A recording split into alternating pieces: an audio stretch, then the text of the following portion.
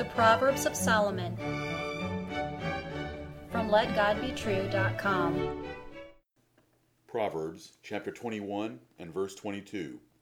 A wise man scaleth the city of the mighty, and casteth down the strength of the confidence thereof. Hear the words of God in Solomon again. A wise man scaleth the city of the mighty, and casteth down the strength of the confidence thereof. Might does not make right, and neither does might guarantee success.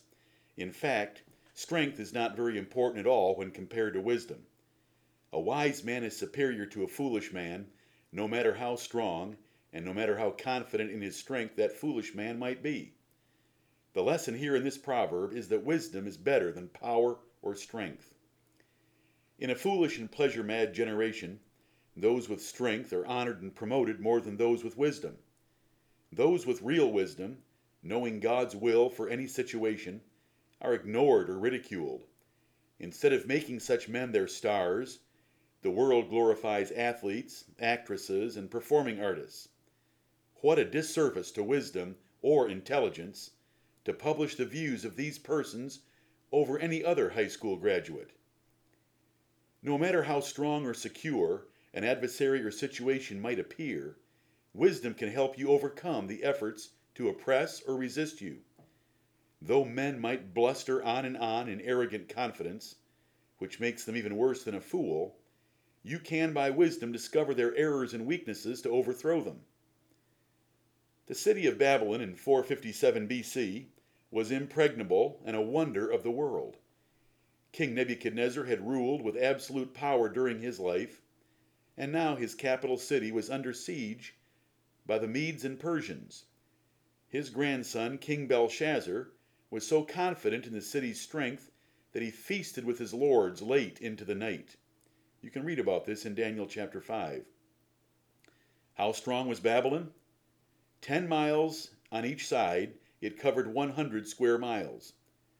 The Euphrates flowed through the city for water, and the hanging gardens of Babylon supplied the food.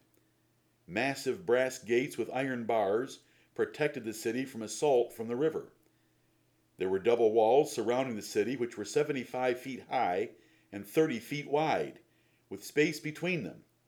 Outside the outer wall was a deep and broad moat supplied by the Euphrates.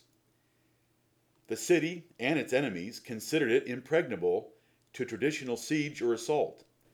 Inside the walls were gardens and orchards to provide the city with its own food.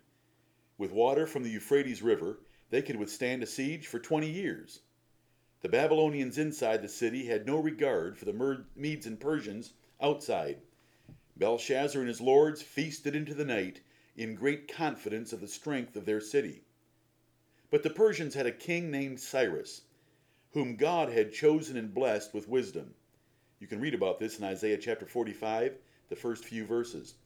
His engineers diverted the Euphrates into an area used for water runoff during times of flooding. Cyrus then marched his army into the city by way of the riverbed. Due to arrogant confidence in their city, the Babylonians had left the gates from the river into the city open. Belshazzar was killed that night, and the city was easily taken. What are the lessons? Wisdom is better than strength, and those who are confident in strength are fools. Wisdom is the power of right judgment, and God gave Cyrus special wisdom to discern and execute a perfect plan for taking the impregnable city of Babylon. God called Cyrus by name and foretold the taking of Babylon 150 years before Cyrus was even born.